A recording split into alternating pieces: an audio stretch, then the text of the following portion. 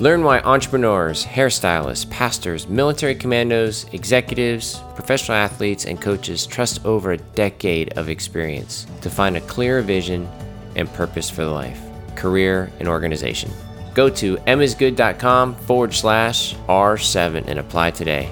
Finally get the clarity to level up your career, relationships, and confidence with R7. Hey, good morning, good afternoon, or good evening. We want to welcome you back to another episode of the Apply Rigor podcast. We are excited that you are with us today, that you've taken your time to invest in yourself, and hopefully today you are able to get something that is going to encourage you and keep you fighting forward. But hey, before I go any further, I want to look to my left, to your right if you're watching on Facebook Live, and say, hey, how you doing, Dave Jones? I am abundantly blessed to walk in the favor of God. Everything I touch prospers. That's an amazing day. It is an amazing day. And I feel like that especially today, because today I had to bring in some of my personal gear today. And if you're watching, I'm wearing my Flyers t-shirt, and this is a t-shirt that is a tribute to one of the grittiest guys in the NHL who just retired, Scotty Hartnell. And so, hey, Scotty, if you're watching or listening, right here, baby. Awesome career. This guy, don't worry about this guy, but I got you. So on today's podcast, you see how he did that? He just sidestepped. I can't even talk about that. Yeah, okay. So anyway, we've got a great guest today. I'm going to let Dave introduce him here. But hey, listen in. This is going to be awesome. I am so excited to have Kirk Handy here today. He is, what a blessing to have him on the show. I'm so excited to hear about his peaks and valleys. For our listeners and viewers out there, Kirk is originally from Huntsville, Ontario, Canada.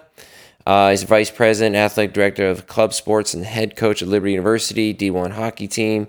He works closely with University administration to ensure that the program accurately represents the mission and goals of Liberty University, which includes maintaining the vision of the founder, Dr. Jerry Falwell. Liberty University develops Christ-centered men and women with the values and knowledge and skills essential to impact the world. There is something real special going on at Liberty University. And it's just really cool to have Kirk on right now. And Liberty, I don't know if most people don't know this, but Liberty currently enrolls about 110,000, which happens to be like the fourth largest university in the country with their online enrollment. Is that right, Eric? Kirk, is that right? Yes, sir, it is. Yeah. So for the past 16 years, Kirk has been the head coach of Liberty University's hockey team. So there's lots of peaks and valleys that are, I'm sure, that are in there. So I'm excited to hear about what has been happening in his peaks and valleys personally and professionally. So as we kick off the show, Kirk, again, I want to welcome you. Thank you for being on. You know, as we talk about peaks and valleys. Yeah. So as we talk about the peaks and valleys, you know, what has been, you know, your biggest peak being in Lynchburg and working with Liberty? Yeah, it's funny. As I was thinking about that, it came to mind a couple from our hockey program in particular.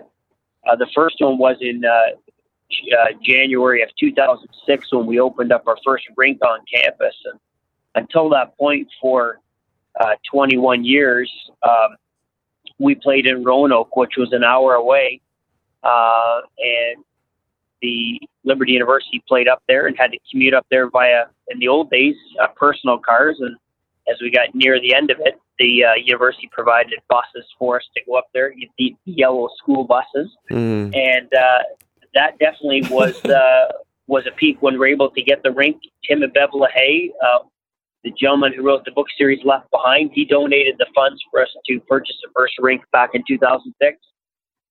And that was definitely one of the biggest peaks, and the other one came in 2014 when we were able to redo the ice rink and really make it into the facility that it is today. Man, humble beginnings, huh? Yeah, definitely. Even before I was down at Liberty playing, you know, there were real humble beginnings. But as I came on in the mid 1990s, I played at Liberty and started coaching. In 2000, you know, it definitely, the opportunity to get better wasn't as like it is today with our own rink on campus. You know, you definitely had to have that pioneer spirit about you. Yeah. Well, there's a verse in the Bible that says, "Do not despise humble beginnings," and those are always the things I love to hear here as we kind of kick off here, is hearing that your peak comes from an understanding of where you came from to where you are, and I think as we transition then into this idea of a valley, what happens when maybe life doesn't go our way or circumstances go our way or certain things happen. Talk to me now about, you see all these great things, but then I know there are valleys that are mixed in there. So talk to us about your valley, and then if you could, identify the emotion that you went to within that valley. Yeah, it's interesting that you say valley, because I got thinking about this, and though I would say from around 2000 to 2005. There were definitely a lot of peaks and valleys in there, but a lot of the valley for me was just, wondering, like, is Liberty going to ever build an ice rink on campus? Dr. Falwell had talked about it and talked about that being a reality one day. And, after playing there for 4 years and then coaching for 5 until we were able to get the rink on campus, there's a lot of days where I thought, man, this is just not going to happen. And what am I doing here at Liberty University? I was working in the recruitment department at Liberty, and I enjoyed what I was doing there. But everything with hockey was volunteer, and really was trying to question: is this where I'm supposed to be? Is this really where God has me here at Liberty? And where do I kind of fit into the bigger plan here? Yeah, I just, over the last couple of years, it's been such a blessing and an honor to work with you and your staff, and I really feel fortunate to be able to do that and work in this emotional cone of emotions and peak high velocity, and like I could just tell that, Kirk, you just under your leadership, you've built something super special there. And I know you like to deflect that a lot, but it really is. And I think about like the managing those peaks and valleys, how you do that is something really special. Can you give our listeners or viewers, a little taste of what you've done and your ability to manage that? Yeah, well, you as I've thought about this many, many times, I think, I'm 43 years old. I think for about the first 38, 39 years of my life, I think I was focused on myself and what's in it for me. And, listen, I always had the joy of helping other people out. And I always think that's been a big part of my life. But, I think really in the past 4 or 5 years, I've really had a new mission in my life to really invest in other people and invest not only in people who work with me, but also people who are a part of our hockey program. And, to be quite honest with you, that's the biggest reward that I get, is seeing people go out there and kind of make it happen once they leave Liberty. And the 4 years that they're at Liberty, it's always great to see them kind of carve their way through life and build a solid foundation for the rest of their life. So a couple things there. First of all, within that valley you talked about, you were trying to generate hope for the future, and that, the school is going to invest in the program and you were going to see things start to happen. And so you had to really embody that hope and keep fighting for that in a good way, not where you're an organizational cancer, but in a good way where you grab the vision and you keep pushing every single day. But now, with what you just talked about in terms of trying to change your focus to other people, walk me through how you help your players navigate peaks and valleys, because you've been through it yourself, right? So now with that kind of renewed focus on other people, how are you helping them? Because we all know, especially in the world of sports, and even for some of our listeners in the world of big business, I mean, there's peaks and valleys every day, but man, is it a whole lot easier to navigate those when you have somebody that helps you with it. So walk us through that. Yeah, well, the biggest part I had to learn was to invest in myself and to really, ask myself, would I follow me as a leader? And a lot of it for me is making sure that I have joy and I'm a positive. I have a positive attitude and I'm a positive person to be around. I'm someone who adds to the equation instead of takes away from the equation when people meet me and are around me. And a lot of that starts with investing in myself. I believe in getting up early and spend the first part of my day getting my mind right and getting my mind prepped for the day.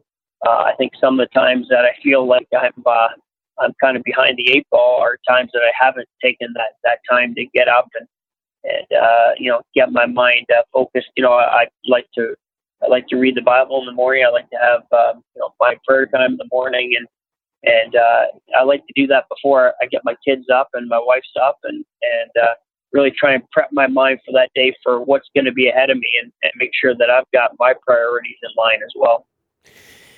You said something that's really powerful there, and I just want to kind of unpack it a little bit. And, I don't think I've ever been around you, Kirk, where the spirit of joy was not on you. Like your ability to bring people in and just welcome them in and make them feel excited to be around is really, it's just awesome. I just love that about you. Was there a time where you didn't have the spirit of joy? You said that I had to work on myself, and was there reflection there and awareness? We talk about low EI a lot, right? Like, was there moments in your life where you were low EI or had times where I don't like myself, and you flipped that switch? Yeah. I don't think I was low EI. I think I've always been a high EI guy. I think what I realized was I could turn it on and turn it off pretty quick. I could turn on the high EI, and boy, if I didn't like the direction something was going, I'd turn on the low EI real quick, and people would know it. And I think I've tried to learn over the years that being high EI is important, and being someone who is a positive influence, even when situations seem negative or seem like it shouldn't be, where you have a positive attitude. I've noticed that in the culture we live in. Mm-hmm. I've noticed that type of attitude speaks volumes of your character. And I think about Matthew 5:16, where it talks about your deeds you show to others, and they'll see Jesus through you that way. And I've taken that to heart a lot of times. I'm not a big guy who stands up in front of 300 people and preach the gospel, but I believe that people can see that through me and through the way I handle conversations or handle environments at work, or around our guys, on the team as well. When you're in the Valley, what's your go-to emotion? Like, obviously the spirit of joy is all over you most of the time, and there's times where that like you don't have that spirit of joy. What's your go-to emotion? You go, you know what, this is not me. I'm gonna make a decision to bring that spirit of joy back. That's a great question. Sometimes it checks with people I have in my life. Sometimes it's my wife, and she's usually a really good template for me to kind of get my things focused back in on where they need to be. Sometimes it's my kids. A lot of times it's just having a spirit of thankfulness. I think to myself, boy, there's, I wish I could have this, or I wish I was this, and realize that, I have a lot to be thankful for. And sometimes it's changing my perspective to better reflect where I want to be at. That's awesome. As we land the plane here, there's other entrepreneurs and organizational leaders that are in the Valley. What's some encouragement that you could give them today? Well, one of the things for my staff about 3 years ago in our sports department, I realized that we had a real divided staff. We had a staff that was focused on their interests, but not the interest of our whole department. And one thing I did was I'm a big believer in our staff reading through books together.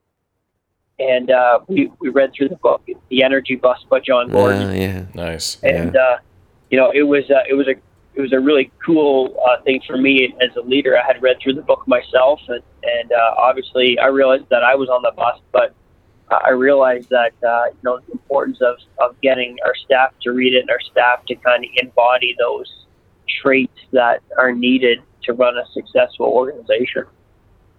energy vampires.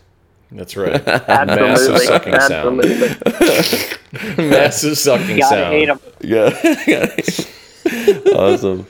Well, thanks again for being on. I know, you're on the bus, you're traveling to an away game. Good luck this weekend. I'm sure I'll chat with you, and I'll see you on Monday, right? Yes, sir. Yes, All sir. right. Have a great time, guys. Thanks for having me on. I appreciate it. Yeah, you're welcome. And with that, we just want to encourage you again today. I hope you were able to take something out of this, because there were multiple little nuggets there that I hope you grabbed. I think one that he talked about, and I guess I'll paraphrase it, and I've heard someone else say it this way, is, are you a leader worth following? Right? What are you doing to become a leader worth following? That's a huge one. The other thing is, when you're in the valley, you got to choose. And one of the things that we would just walk through with Kirk is he chooses joy. And so grab onto this stuff. Use it. Also, we want to encourage you to leave some comments. We got a whole bunch of shirts that we would love to give away. And so if you want to leave a comment, you want to engage with us, please do. And we'll kick you one of those shirts, right, Jones? It's not a flyer shirt. Nobody's going to want that. No, I think a lot of people would want this one, right? It's an Apply Rigor shirt, right? Yeah, it's not a Hartnell shirt. We could get him a Scotty shirt. It'd be pretty sweet, but that would be like premium. I guess if we're looking to start a bonfire or something, we could, people would want that shirt. I mean, I don't know. Well, at the end of the day, there are only special people that name their dogs after horrible hockey players. My gosh, but anyway, let's end it with that. But hey, have a great week. Go apply some rigor. We'll check you out next week.